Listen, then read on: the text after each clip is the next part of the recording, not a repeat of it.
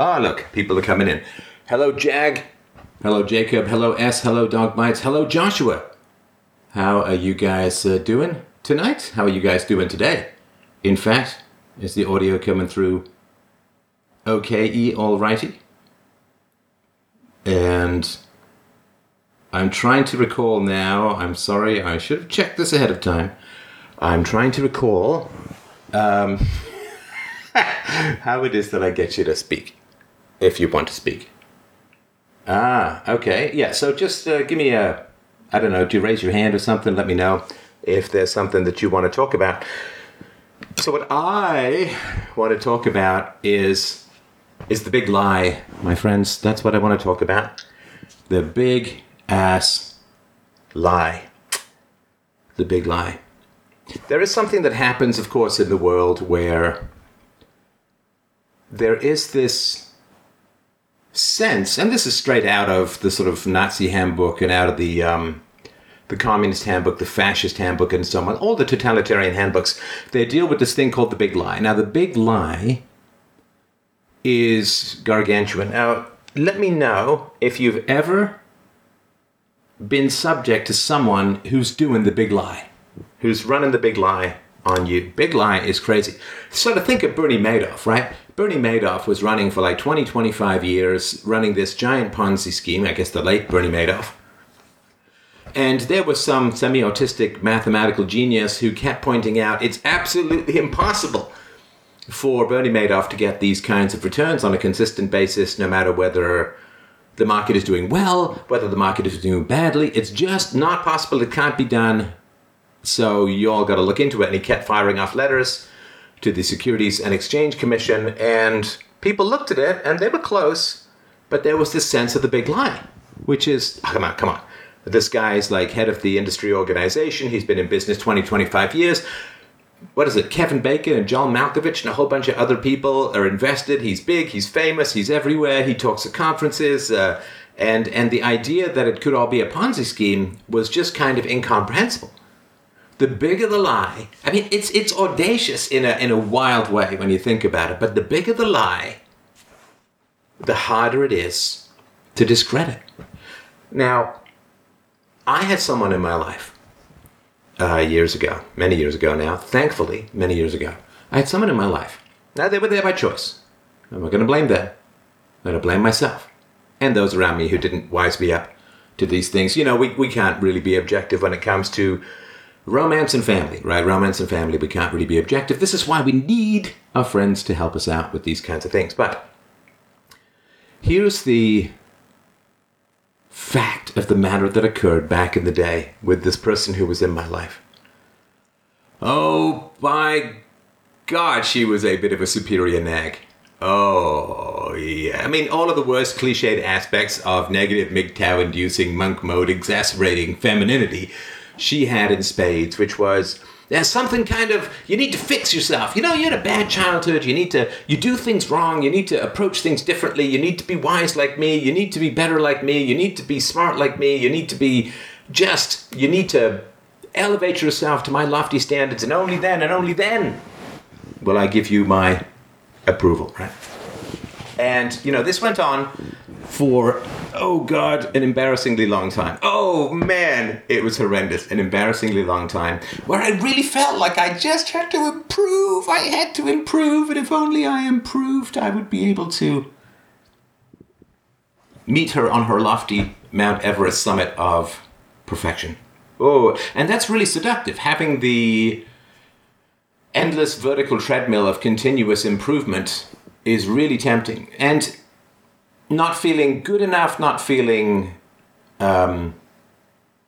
competent enough, not feeling mature enough, it's really easy to chase, what do they call it, the questing beast, right? This beast that you follow and you never catch, this perfection, this self-improvement, it's really easy to get sucked into following that kind of stuff, man. Oh. Now, it has a downside, obviously, which is you never really end up feeling secure about anything, but it has an upside in that you genuinely do work to improve yourself, and that can have some real benefits in the world. So, you know, looking back, all these decades later, it was something that helped me improve, but because it was a moving goalpost and because I was always chasing an approval that gave someone power over me by withholding that approval, right? So if you've got power junkies in your life, and most human beings are just base mammal power junkies, if you've got power junkies in your life, then what'll happen is by withholding approval, by withholding some positive from you, they get you to chase after whatever they are withholding, and it's really tempting to do that, and you end up, because the only power they have over you is the withholding of approval, then they'll never grant that approval, ever. They'll never grant that approval because that's the power they have over you. It's really tempting. So in hindsight, it was like, okay, that was a rough passage for quite a while, but it gave me a great incentive to improve. So here's the reason I'm talking about this particular passage in my life. I think most of us have gone through this in one way or another. The reason I'm talking about this particular passage in my life is because there was a big lie. Now, when I met this person, I was, a broadcast student living on ramen noodles. I actually had a tiny apartment, probably no more than 300 square feet, in the basement of, oh my God, it was gruesome, in the basement of an apartment building. And I had like one window that faced basically a mine shaft. And I slept on a futon on the ground, and I got my table from the garbage. My table and chairs, they're all a bunch of mismatched. The stuff where people are like, well, this is too gross to even be in our garden. No problem. It can be my formal dining ware. So I was living, and that's where we sort of started. That's where I started. Now, by the end of all of this, by the end of this time I knew this person, I was the chief technical officer of my own software company. So let's just say I had traversed a certain amount of time and distance. And now, to the credit of this person, part of that improvement was, just me moving along in life, and part of my improvement was based upon her dissatisfaction with my life and me and so on. Anyway, so after a certain amount of time of knowing this person and chasing her approval and so on. Oh, man, I don't know how much detail you want. How much detail? Oh, what the heck, we've got some time. Let's do some detail. So what happened was, I've always loved live music. Live music, oh, it's ambrosia to me. I'm always fascinated by live music. I'm interested in live music.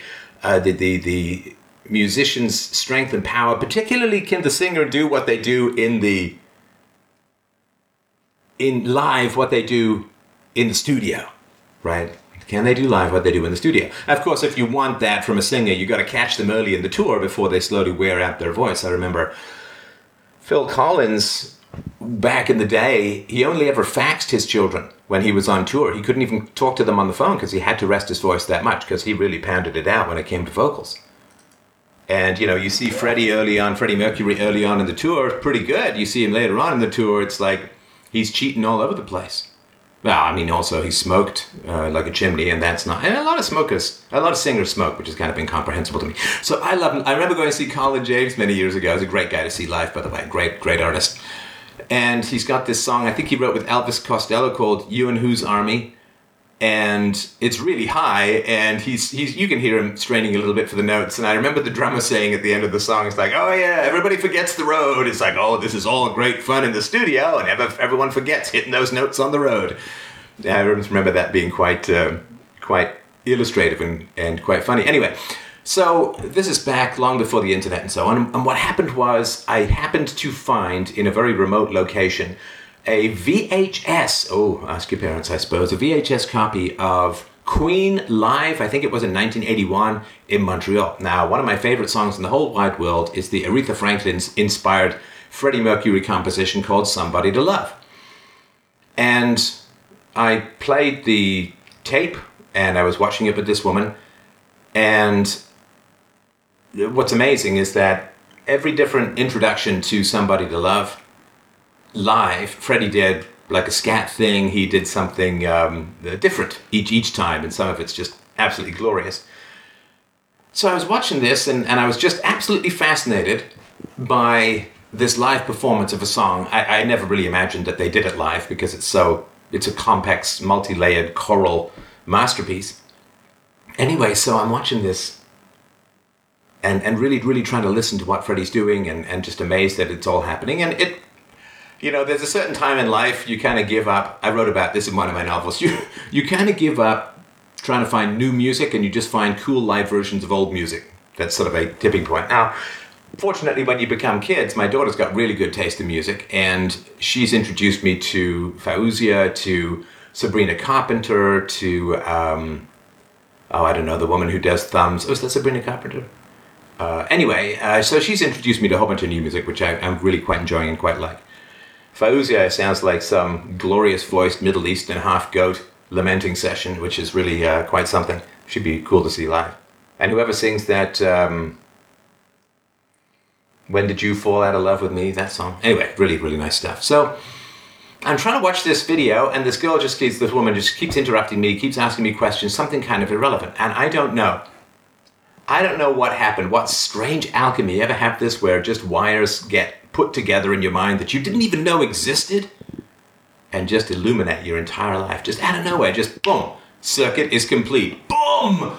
On go the stadium lights, and you can hold your hand up and see your veins and your bone and your blood corpuscles moving through your arteries, and your life is just like, you zoom out. It's the zoom out. I talked about this when I was ill. Like, it's the zoom out. It's the zoom out. And the zoom out for me was this woman I knew was working as a receptionist. And I had this wild zoom out where I just realized instantaneously that she was completely full of crap. That she didn't know how to live. That she withheld her approval of me because it gave her power over me. That she wasn't that interested in my improvement. That she wasn't some lofty mentor who was going to pull me up to the upper middle class or wherever the heck she thought I should be. And I was like, and I turned to her and I said, pause the movie, pause the concert. All right. I don't know what happened. I think it was to do with seeing excellence in Freddie Mercury, an incredible stage performer, an incredible singer. Seeing excellence, yearning after excellence, manifesting excellence in my own life, in that I had become the chief technical officer of my own software company that I'd co-founded and was doing really well in the business world. So I had achieved excellence, to a large degree beyond my dreams. And I said, when we first met, I was broke. Now, I'm a successful entrepreneur. Now, when we first met, you weren't broke. She came from a fairly wealthy family. But you're now a receptionist years later. So if we look at these two trajectories, I guess I just have one basic question. Who the hell are you, lady, to tell me about improvement? Who are you to tell me about excellence? Who are you to hold a higher standard to me when I started off lower than you were years ago, but I've ended up far higher in terms of professional success and life success? I've ended up far higher than you are. Who the hell are you to judge me as wanting, to judge me as lacking, when frankly I'm doing fantastically and you're not doing much of anything at all? And that was sort of the first wire. The second wire was I realized that people who withhold their approval from you always end up paralyzed themselves. So you can break out of somebody withholding their approval from you. You just have to wait for these wires or pursue these wires or grab these wires and jam them together Among Us style so that they light up your world. You can escape other people's disapproval, but people who use disapproval as a weapon against others get completely paralyzed in their own lives. Now, people who are enthusiastic towards the possibilities of others can do amazing things with their own life. But I realized that the power that she had over me in terms of disapproving of me, or finding me wanting or lacking, was exactly why she was paralyzed in her own life, because she couldn't be enthusiastic for me or even accept my success when she first saw my first office, the first office I'd ever had, that was my own, she looked out the window and she said, well, that's a nice view of the parking lot. Which was, I guess, a bit of a clue. This was shortly before this sort of wake-up call that I had. So it was a big lie. It was a big lie that she knew how to live, I didn't know how to live. She was wise, I was foolish, she was advanced, I was basic, and she just needed for me to, trundle along and become as great as she was, as wise and smart and sensible as she was. That was a big lie, and it was so big that it took me a long time, rather an embarrassingly long time, to sort that one out. And I said to myself, I'm never ever gonna be that in my life. Now, this is long before I became any kind of public figure. I'm never gonna be that in my life. I'm never gonna be somebody who is lofty and superior. And I always say this in my call-in shows, and I'll say it now again too. I'm struggling with the same things that you are. I am not some floating ass guru on a high mountain above the cloud top, tossing down bags of wisdom from my lofty perch. Nothing like that. I'm struggling with the same things that you guys are, and I'm not speaking from any particular place of wisdom or perfection, or God knows anything like that. So to remember that we're all down in the trenches trying to figure out how to survive a collapsing world is kind of important. So that's the big lie. That's the big lie. So the reason why, the big lies in the world, we need the state. Without the government, it would be anarchy. It's like, without slavery, it would be the free market. The people embedded in the conception of slavery were like, well, come on, how is the cotton going to get picked without the slaves? How are the vegetables and fruits going to get picked? How's the food going to be planted and harvested without the slaves? Without the slaves, we'll all starve and die. And it's all nonsense. Dangerous, pathetic nonsense. But the big lie, we need the state, that diversity and multiculturalism are always and forever a value, that, growing anti-white rhetoric is not racist, that, all of these big lies that are going on in the world. Lockdowns always work, and there's no possible better way of handling the pandemic. All of these big lies. So I'll tell you why I think people, and then I'll sort of get your questions and comments and criticisms and arguments and put downs and trolling, whatever you feel like doing. It's an open forum here. So the big lie is absolutely terrifying for people to examine. The big lie is about the most terrifying in the world for people to examine. Because the bigger the lie, the more they're enslaved. The bigger the lie, the more we're enslaved. We can't really be held down by force, because there's just too many of us. But we can be held down by lies. And the bigger the lie, the bigger the subjugation, the more enslaved we are. And people don't really want to wake up in the morning and feel like livestock to their owners, right? Livestock to their owners. And that's pretty wild, right? To wake up and say, well, I thought I was free, I thought I was patriotic, I thought I lived in the country, and it turns out I'm just a tax livestock to be disposed of as my masters see fit based upon their relatively short-term self-interest. People really, really, really don't want to learn the truth about the human condition in the slave pens of modern countries. And the big lie reveals to them that they are not subjugated by their rulers. And I'm sure you're all pretty aware of this, but I sort of want to mention it kind of clearly. We're not subjugated by our rulers. Because if you disagree with a general social narrative, for the most part, it's not like cops are going to kick down your door or whatever, right? But what happens is, if you disagree with the general social narrative, mostly you'll be ostracized by people who claim to love you. Mostly you'll be ostracized, attacked, undermined, ignored, cut off from the people who say that they love you. I was talking to a listener recently. His sister posted some Black Lives Matter thing on social media, and he posted the quote from Biden that says, well, if you don't vote Democrat, you just ain't black, which is obviously totally racist, but and she just cut him off. She's like, how could you got to apologize. He wouldn't apologize for accurately quoting Joe Biden, and they were done. Just done. Like that. Like that. Don't agree with the narrative. The vax versus the unvax these days. Birthdays, Christmas, Thanksgiving. What are people going to do? What are people going to do? So the bigger the lie, the greater the subjugation. People don't want to know how much they're subjugated because, there's a rational aspect to it. Of course, there's a sensible, rational aspect to it, which is, do I really want to know if I'm enslaved if I can't change it? Isn't ignorance bliss in this kind of way? Do I really want to know? Do I really want to know if I'm enslaved, if I can't change it? Come on, let's be honest. We free souls awake to our chains, let's be honest. Come on, you know and I know.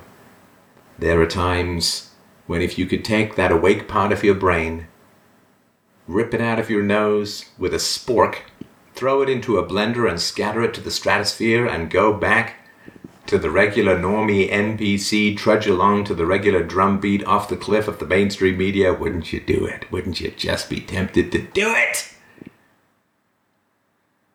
Out, vile jelly! That was something when I played Gloucester in King Lear in theatre school. That was a line I had when I was gouging out someone's eyes with my cane. Got to play a really bad guy. I get to play, actually, most of my Shakespearean roles, I played really bad guys. I played Macbeth, I played Gloucester, a couple of other people, just the baddies. The baddies.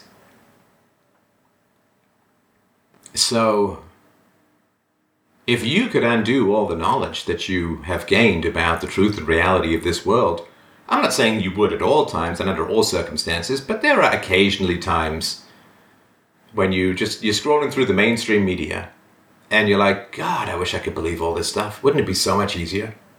Wouldn't life be so much easier if I could just squeeze out the black pill, the red pill through my armpit and just go straight back to empty-headed normie land? Wouldn't that just be the nicest thing in the world? So little struggle, so little problem, so, everybody likes you, everyone gets along, you never get deplatformed, blah-de-blah-de-blah. Oh, very tempting. So I think that what happens, of course, is that people end up really afraid deep down of how much they are enslaved. And then they don't want to know the facts. And therefore they will avoid the big lie, because the big lie is the wire that illuminates their life as a cage. And that's not what people want to do. All right, that's my brief intro. I'm so sorry. Again, it's been some months since I used this app. Some people have a signal next to them. Some people have a sign next to them. I'm going to just invite people to speak who have that next to them. And if you don't want to speak, you don't have to. But if you want to, I'm all ears. Let's make this a two-way street and take it from there. And don't forget, is it tomorrow night? It's Tuesday today, right? Yeah, tomorrow night, 7 p.m. Eastern Standard, I will be doing my live stream, and we'll do audio this time as well. So you can ask me in for we can voice talk, voice chat, voice chat. Oh, here we go. I think somebody got a hand raised. Is that a hand raised, or are you just giving me the finger? That is a fine question. Hello. Hello. How you doing? Hello. I'm doing great. How are you? I'm well, thank you. Wow, you got some background noise. Are you currently fixing the bowels of the Titanic? Yeah, a little bit. I'm just at work right now. Is it too bad? No, go for it. I just wanted to say thank you for everything you do with Peaceful Parenting. You've been a great inspiration for myself. I've been parenting my daughter along the lines of Peaceful Parenting for a little while now, since I started listening to you, and I just wanted to say thanks. You're very welcome. Did you get into Peaceful Parenting before she was born or when she was little?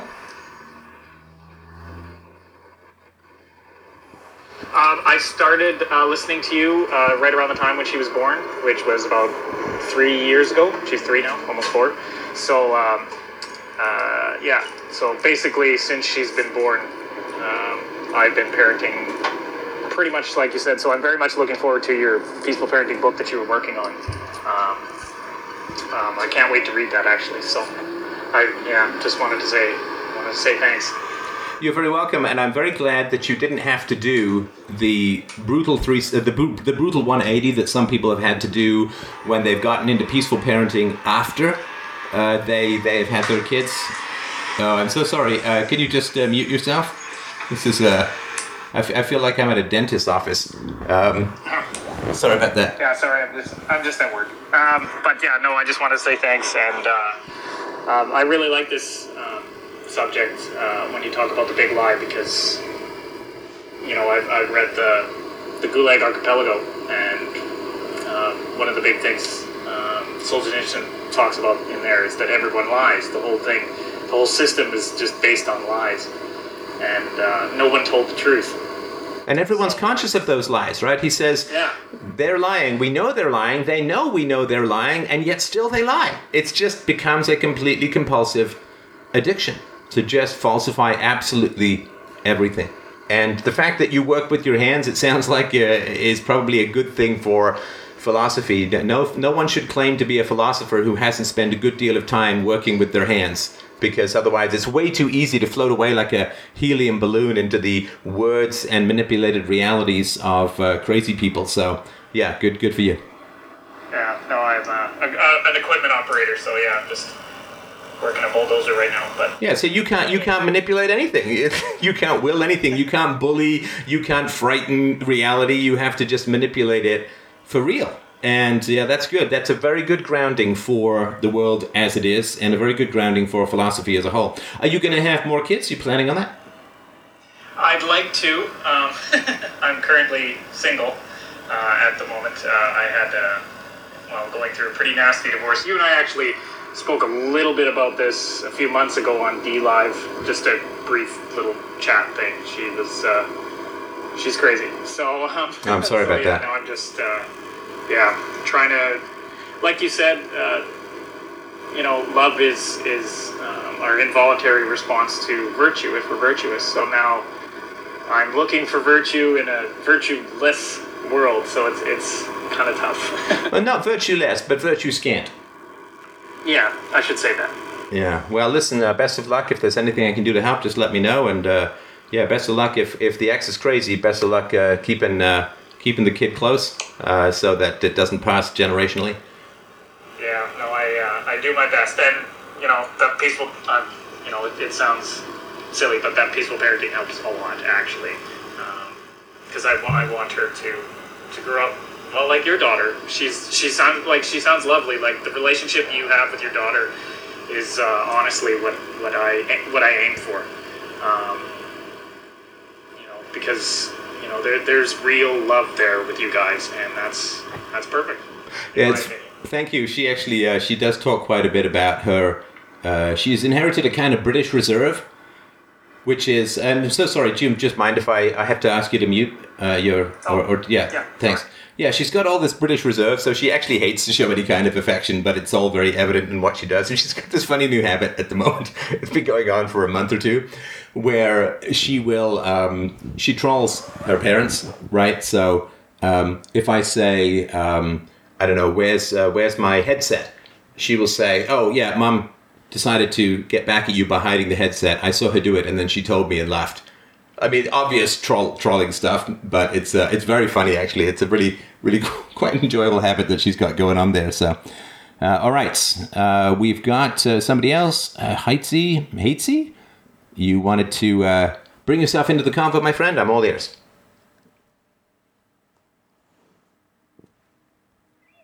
Can you guys hear me? Yeah. How you doing, man? I'm doing just great. I'm walking the dog. Good to know. What can I do for you? I wanted to ask you about your most basic rule: do not initiate violence. And I wanted to ask you about how far does defensive violence go? Like, can you obviously defend your daughter and then your niece, maybe a stranger, and how long afterwards does that work? Like, if somebody did something really bad, then at some point they need to be stopped. But how far backwards does that go? Right. Do you need any help with the dog? Is this an immediate situation for you, or are you mostly safe? I'm mostly safe. Okay. Is that's your major question, right? I can give you an answer, but I'm just not going to hold the phone up at the moment if that's all right. So I'll give you the thoughts that I have on it. This is not any kind of conclusive thing. So the thing for me is that philosophy obviously is not physics, right? Philosophy is a series of arguments designed to make sure that your mind is full of ideas that align with reason, evidence, and reality. And at A, right, so consistency in the mind followed by consistency between the mind and your actions in the world, right? So if you have reason in your thinking, then you can have consistency in your ideas. I'm sorry, do you mind if I just ask you to mute while your doggy barks? Not that I dislike the dog, but it's a little distracting. Keep going. Just Yeah. get off me and keep going. All right.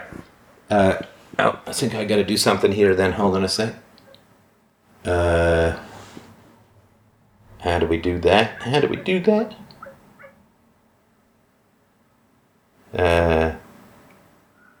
That's interesting. I don't know if you have to mute or not. I'll just see if I can. I've already done some distance to the dog. Yeah, there's a bottom right. There's a microphone. Yeah, I got it. Okay, thanks, man. So you want philosophy to organize the thoughts in your mind so that they're consistent, and then once your thoughts are consistent, you want to start comparing your actions with your thoughts to make sure that your actions are consistent with your thoughts to the degree that it's safe to do that. So here's the thing.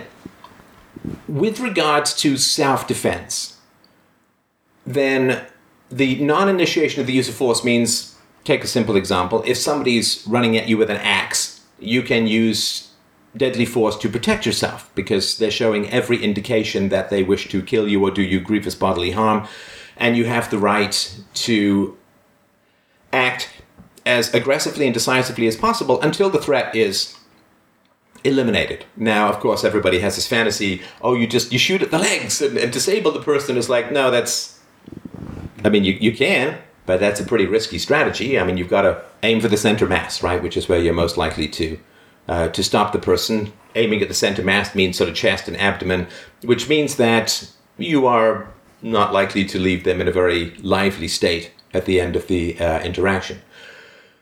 So... Yeah, that part I get. That part I'm good at. No, I'm just giving the background. Hang on. You be patient. I'm just giving the background for everyone who's sort of not familiar with the stuff. So I'm sort of aware. I'm aware of that, right? So how do these rules get implemented in a free society, right? Now, if we say, well, how do they get implemented in a status society? That's not really... You can't answer that, because whenever you and I agree is the right way for self-defense to be handled in the law, by the time the politicians and the special interest groups and the lawyers and the activists and everyone get through with our great idea, it will be completely unrecognizable from it's like The Hobbit, Peter Jackson's The Hobbit, which is virtually unrecognizable from the book itself. So, and he's just one guy, trying to milk a franchise. So the first thing I want to say is we can have great ideas about how it should be implemented. What we don't want to do is then say, therefore, we're going to turn these great ideas over to the government. And when we turn these great ideas over to the government, I'm sure the government will implement our great ideas in a wonderful way. That will never happen. That will never, ever, ever happen. So what we want to do is say, okay, how can we get great ideas implemented in society? And of course, the only way to do it is not as voters, but as customers. So in a free society, a stateless society, I call them DROs, some people call them DROs, dispute resolution organizations, which is disputes that we can't resolve privately will always occur in society. I don't think they'll be as common as people think, and they're certainly not as common as they would be in now. Like in America, 15 million lawsuits are launched every single year, and 80% of them against wealthy people. So it's just kind of like a shakedown and all of that stuff for the most part.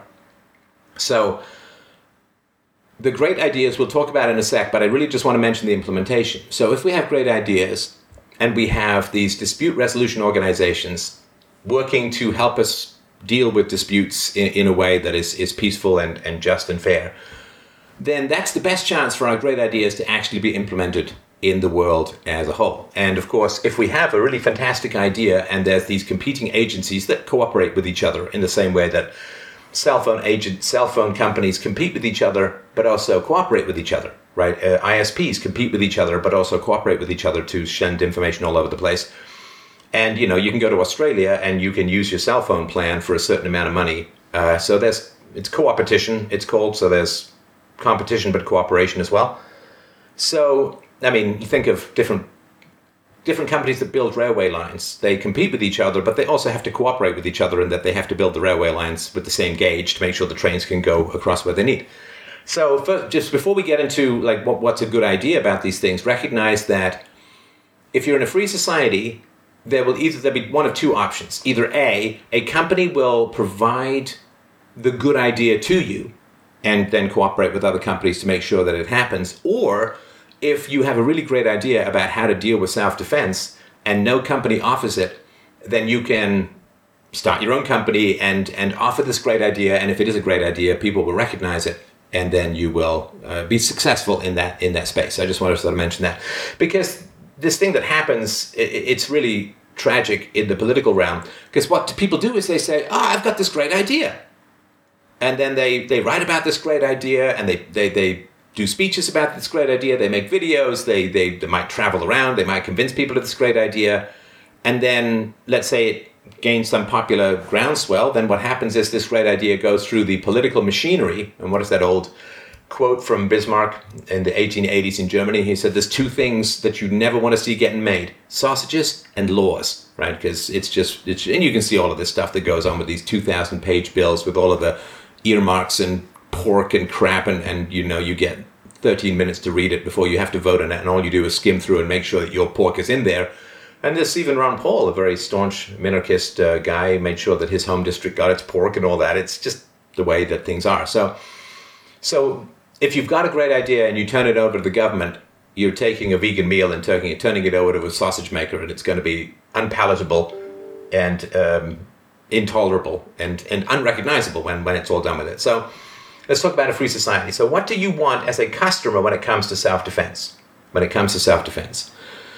Well, you want an objective standard by which you can measure the legitimacy of the self-defense. So the objective standard tends to be when somebody lays a hand on you in violence, you can then use force to protect yourself until the threat is neutralized, right?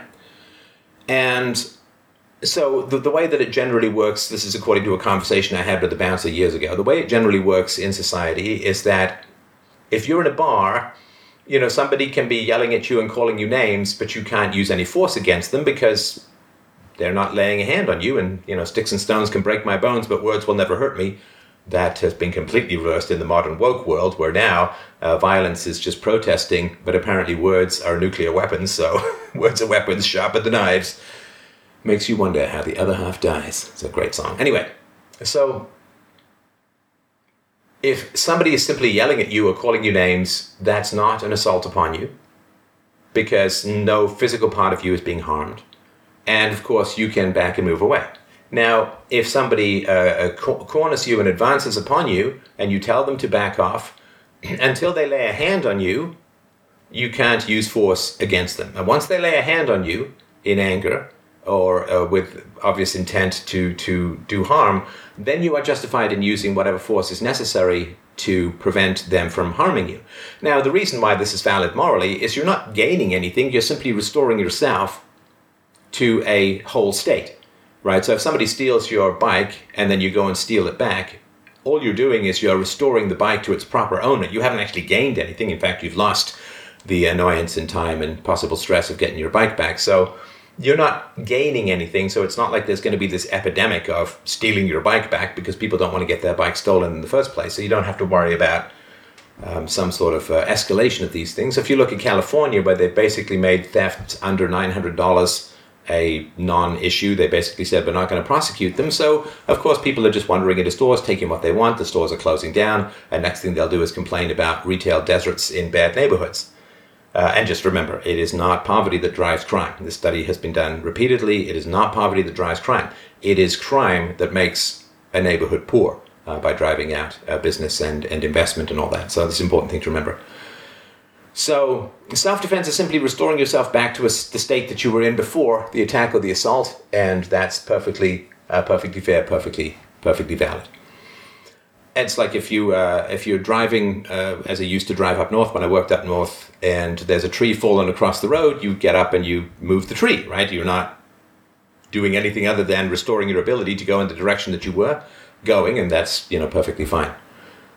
Now, as far as third-party self-defense, well, sure. So self-defense is a universal right, which means that you can defend other people on their behalf. And in fact, you really need that. It's not just logically justified, but you need that as a whole, because there are many people in the world who are either unwilling or frankly unable to defend themselves. So I remember many years ago when I used to live in downtown Toronto, I was sitting in a cafe doing some writing, and I looked up and there was this big guy who was threatening a woman in a wheelchair. And he was leaning over her. You could see him, he was grabbing the handles of her wheelchair and he was shaking them. So I, of course, got up, jumped over the railing and told him to back off and step back and leave her alone. Because, I don't care what's going on. You don't lean over and threaten and grab and shake somebody anywhere, let alone in a wheelchair. And he did, to his credit, back off. And then the woman, I took the woman for something to eat and got her story. And then she hit me up for money, which was, I guess kind of understandable. He was in a wheelchair and obviously was on hard times. So I was performing an act of self-defense on her behalf that she couldn't perform because she was in a wheelchair and obviously unarmed, right? I mean, and so on, right? So yeah, it's a universal. So property rights are universal, which means that if you see someone grab a woman's purse and he runs away, you can trip him, you can take him down to get her purse back. Because it's a universal principle, it doesn't matter who enacts it, fundamentally. Like, I mean, if you say the gravity is universal, then it applies to everyone at all times under all circumstances, right? So a universal principle is not specific to an individual. A universal principle is self-defense is valid, and therefore defending somebody else's self is perfectly valid.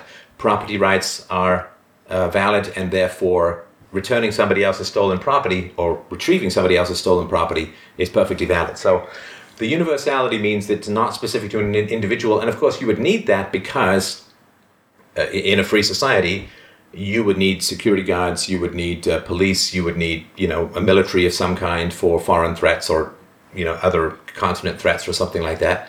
And so you would have to have the principle of universality when it came to self-defense. So yes, you can definitely act on behalf of others to enforce their rights.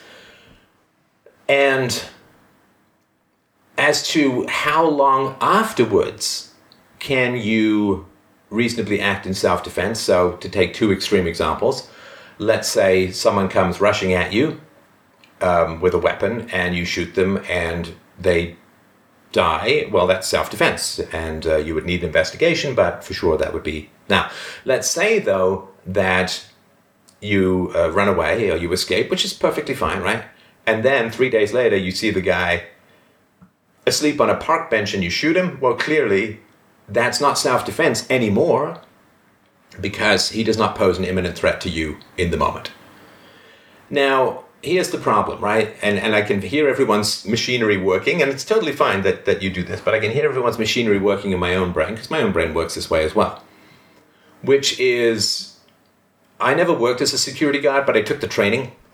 And I remember in the training, trying to find, it's the devil in the gaps, right? Can you find a situation where it's ambiguous as to whether self-defense is justified, right? And that's,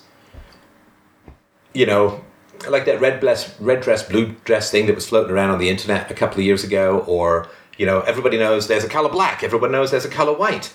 And then at some point there's a gray that's indeterminate between the two. So the fact that you can find a color that's, some people will say is whitish, some people will say is blackish, it doesn't mean that there's no such thing as black and white. It just means that you found an ambiguous or ambivalent situation.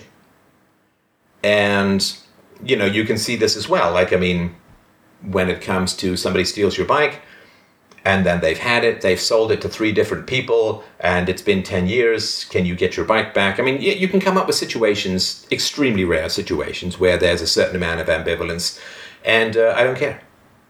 I don't care. I know that's not an argument, I'm just telling you. And this would be my answer. So when I took my training to be a security guard, they said, if you're downstairs in a building, you're the security guard in a building, and someone buzzes and you hear it's some ex-boyfriend of the woman says, I don't want him to come up, then you have to stop the guy coming up, right? And of course, what I did was I said, well, what if she says coming up, but then she changes her mind between the guy getting into the building and the guy coming to her door? And the guy just looked at me like, yeah, okay, whatever, right? That's never going to happen, or whatever. Just deal with it intelligently when it comes. And I'm not going to give you some kind of rule for something that's wildly improbable, that you can just think flexibly about when the situation occurs. So this God of the gaps, or this devil of the gaps, really shows up all the time when it comes to morals, right? Which is, what if you think a guy is going to shoot you, but it's a plastic gun, it's Halloween, and he's out there pretending to be a bad guy, and whatever, he was just showing someone his... you can come up with some situation wherein you could make a decent case that you might be liable for shooting someone, even though you may have believed it was in self-defense, or whatever it is. Or let's say that the guy is running towards you, but he's actually being chased by someone, and it looks like he's running towards you, but he's being chased by someone. He pulls out a weapon because he's afraid, and you shoot him because he thinks he's going to... So you can always come up with some situations, but of course that's why you need general rules, and there will be times where stuff falls between the cracks. Absolutely. And the only way that you're ever going to have a problem with that, like an emotional problem with that, the only time you're ever going to have a problem with that is if you compare to some platonic ideal of perfect rules that can clearly delineate every possible human interaction and situation. And it can't. A woman has sex, she was a little tipsy in the morning, she doesn't remember it too well, and she regrets it. Okay, was that rape? According to some people, yes it is. According to other people, no, it's not. Some people have the standard of rape, that there has to be evidence of physical violence or a weapon or something like that. Other people say, no, if the woman was not able to consent because she was a little tipsy, and if she doesn't, in the morning she realizes she didn't want to have sex, that could be rape. So these are big and challenging questions. Now, of course, society has always recognized that these are big and challenging questions, which is why society in a free environment, if you look at something like date rape or rape, society has completely recognized for thousands of years that rape is a heinous crime. But the problem is, if there's no evidence of physical violence, there's no evidence of a weapon, if the woman went to the man's room voluntarily, and again, there's no vaginal tearing, there's no bruises, there's no evidence of weaponry, there's no weapon in the room, the man doesn't own a gun, whatever it is, right? And then the next day she says, he raped me, then it does become he said, she said, which becomes almost impossible to adjudicate. Like from a logical who's right, who's wrong, there of course are instances where it is rape, but it's not the kind that produces this kind of physical damage. It is also the case, although it may be rare, it is the case where a woman regrets or is caught out or is pregnant or is cheating on someone and then claims that it was rape when it wasn't. So these are very messy, difficult, complicated situations, and society used to have a very good way of dealing with this. And the way that society used to deal with this was pretty simple. Never let these situations arise in the first place. That's how it used to be. And so when you were dating in the 1950s, before the welfare state, before the pill became more prevalent, what happened was you'd have a chaperone, and you wouldn't be allowed to be in the room alone with a boy. If you were in a dorm room in a university, you had to keep the door open, you had to keep at least one foot on the floor. And so in the same way that the professors who are now concerned about accusations of improper conduct with students will leave the door open whenever they're meeting with a student, particularly an opposite sex student. And so society used to deal with all these things, just prevention. And so if you come up with some very obscure situation where, okay, You know, he's just turned around. It looks like he might be heading out, but then he looks like he's about to turn back. And, you know, some situation where it's complicated and challenging. Yeah, that's going to be tough to adjudicate. But then, see, what happens is people create these complicated... I'm not accusing the listener or anyone here, just in general, people do this. People create these complicated situations, and then they say, well, that's why we need a government. Like that solved anything. The government can't adjudicate these situations any better than anybody else. In fact, usually worse. And so what happens is people say, well, there's ambiguity, there's ambivalence, it's complicated, it's messy. Therefore, government.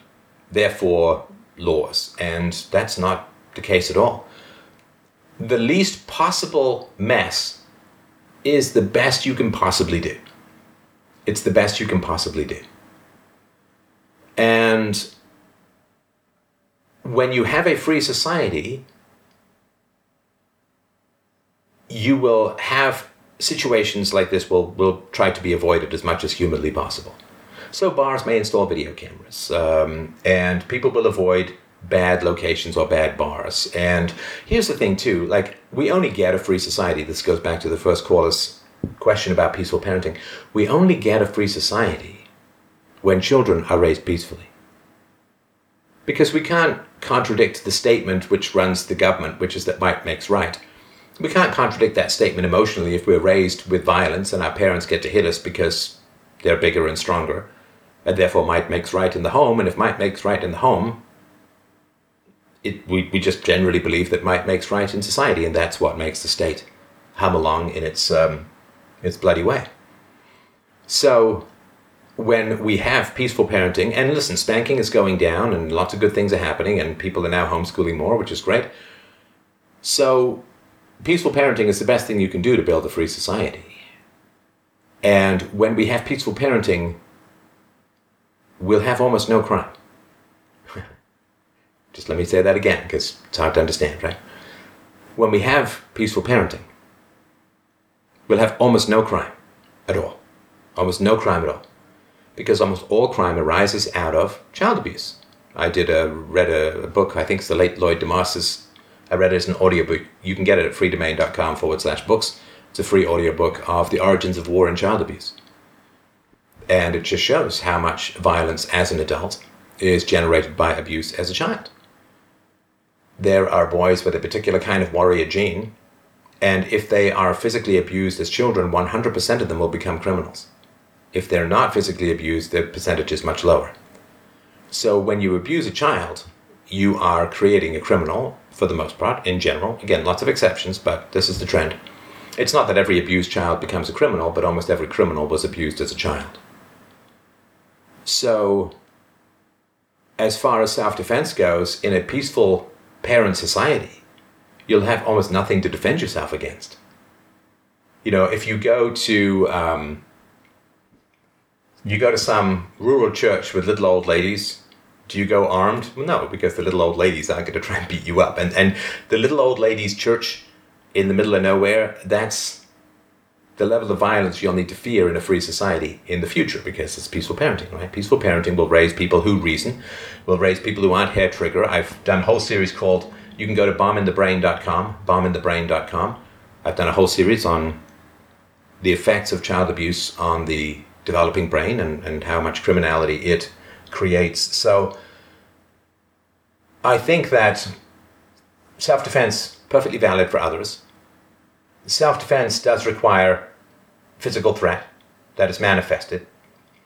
And self-defense, well, I should say, so if it's just, if somebody's got to lay hands on you, if somebody says, I'm going to kill you and pulls out a gun, well, of course, right? That's reasonable intent to act in self-defense. When the threat is eliminated, then you are no longer restoring yourself to a place of security, right? So let's say that some guy runs at you in an alley, and then you jump out into the street and you're surrounded by people and there are cops there. Well, you're no longer in a situation of threat. Now, of course, you can go to the cop and you can say, this guy ran at me, and the cop can investigate in a free society, that kind of stuff. But if you're out in the street, you're now restored to a place where the violence won't occur against you, and therefore you can't just shoot the guy, right? So again, there may be other sanctions that you would want to have in that situation, but that's my particular approach to this, if that makes any sense. And let me just see if there's any other comments or issues or questions. I'm happy to hear if you'd like to raise your hand. Otherwise, I could do a relatively shorter show. My gosh, time flies when chatting with you guys. It's just great. All right. I think Charles wants to have a say, which I'm, of course, happy to hear from you, Charles. If you would like to mention something, you had raised your hand earlier. Go ahead, my friend. Oh, thank you. Well, first, I want to thank you for everything that's you've done for me for 10 years. I've started to listen to you 5 years ago. My question was essentially for a peaceful society. I mean, there's kind of the problem of resources, right? So energy, essentially. And what I'm trying to say is, isn't there a problem of scarcity? To have a free society will need abundance. And what are the constraints of it, may I ask?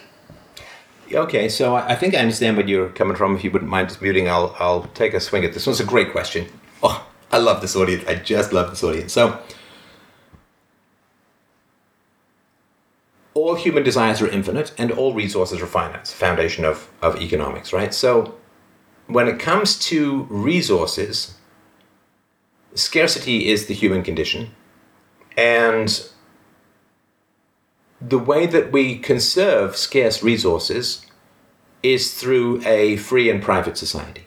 So let's look at the national debt of America. What is it now? $23 trillion? So that's $23 trillion of consumption that has occurred in the present that can't occur in the future. Because, if you borrow $1,000 and you spend it on a TV, you have the TV now on the basis that you will buy $1,000 plus interest less of stuff in the future. So the US is $23 trillion of excess consumption. Why? Because of the government. Because of the government.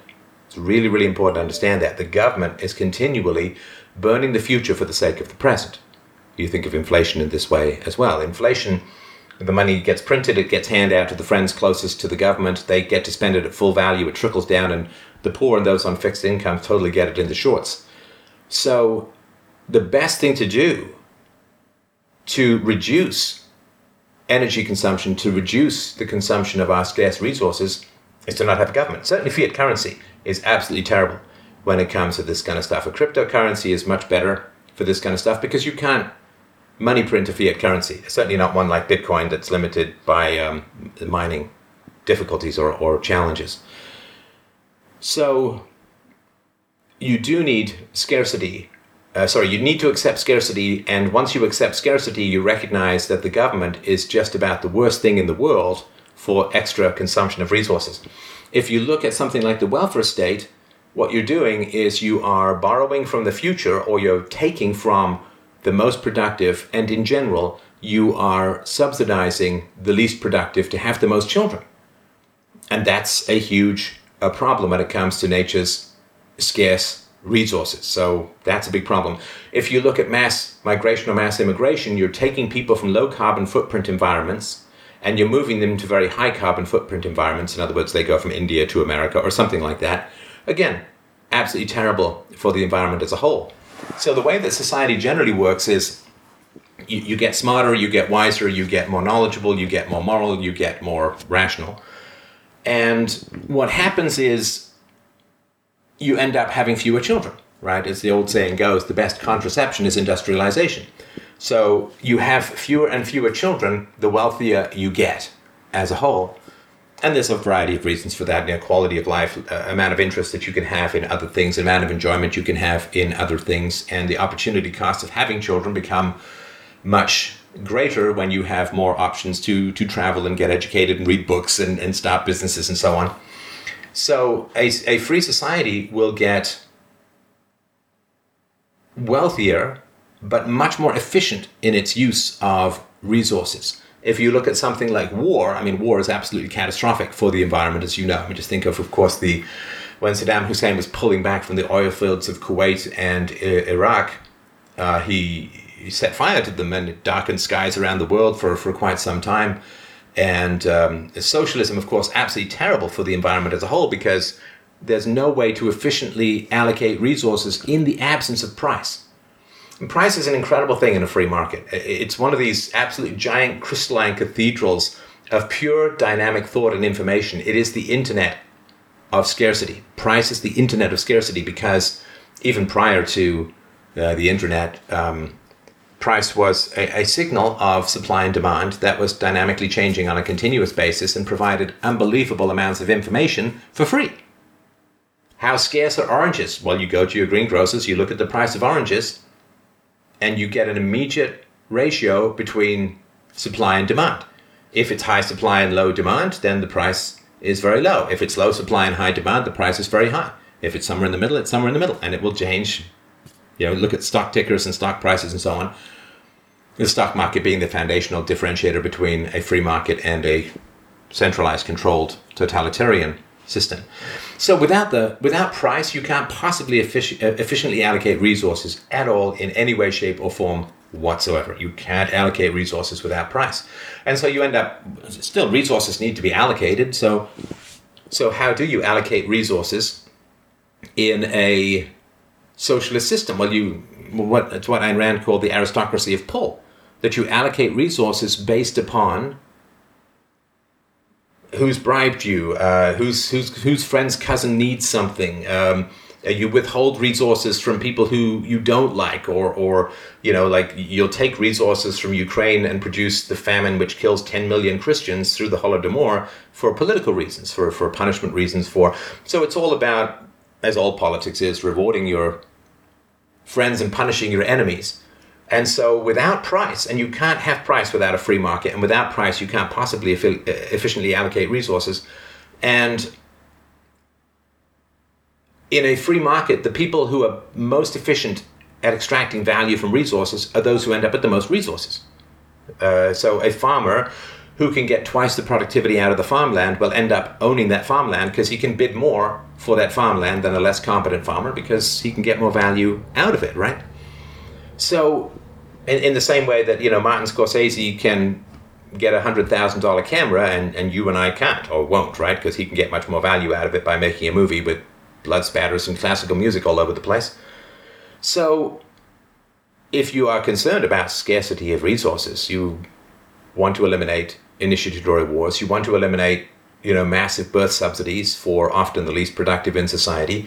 You want to eliminate the capacity to borrow on behalf of the next generation, which is a statist phenomenon. You want the least possible interference in the free market so that the most price signals can be sent around scarcity of resources. So, and when we saw this when lumber became scarce, the price of lumber went through the roof under COVID, right? Because I don't even know why it became scarce, but probably due to shipping or maybe increased housing building and all that. But that's what you know. So in a free market society, as you know, if something becomes scarce, the price of it goes up and people automatically reduce consumption of it, which is exactly what you want. Instead, we've kind of gone to the government to run around slapping tariffs and punishing people and rewarding other people. And that's all political. There's nothing to do with any kind of efficiency or productivity in the world as a whole. So, yeah, I mean, I, like you, share your concern for let's manage and marshal our scarce resources. So, yeah, we need fewer people, and that's a free society. We need more efficient use of resources. That's a free society. We need to not have massive hyperinflation and debt. And that's a free society. And we need to not subsidize people who are going to be unproductive consumers, and that's a free society. So I hope that helps as a whole. Listen, I really want to thank you guys for dropping by. Great questions, great comments. Of course, love you guys so much. freedomain.com/donate. If you'd like to help out the show, I'd really appreciate it. Don't forget to go to freedomain.com. I've got an NFT up there that's cooking. It's really fantastic. Great collector's item. I think it'll go up in value enormously over the time. And also, I've got a free novel. I'm a trained actor, and I wrote this fantastic novel. It's a big, long-ass, pan-European novel from World War I to World War II. Major historical characters, you name it, are in there. It's a fantastic book, and it's totally free. I hope you will check it out and make that a new podcast listen. Thanks so much, everyone, for dropping by. Great pleasure to chat. And I will, how do I leave quietly? Anyway, I'll figure that out. I'll stop this. Don't forget, of course, I did put this in the title. It was a recorded show, so this will be going out as well. Lots of love from up here. Take care, everyone. I will talk to you soon. Bye.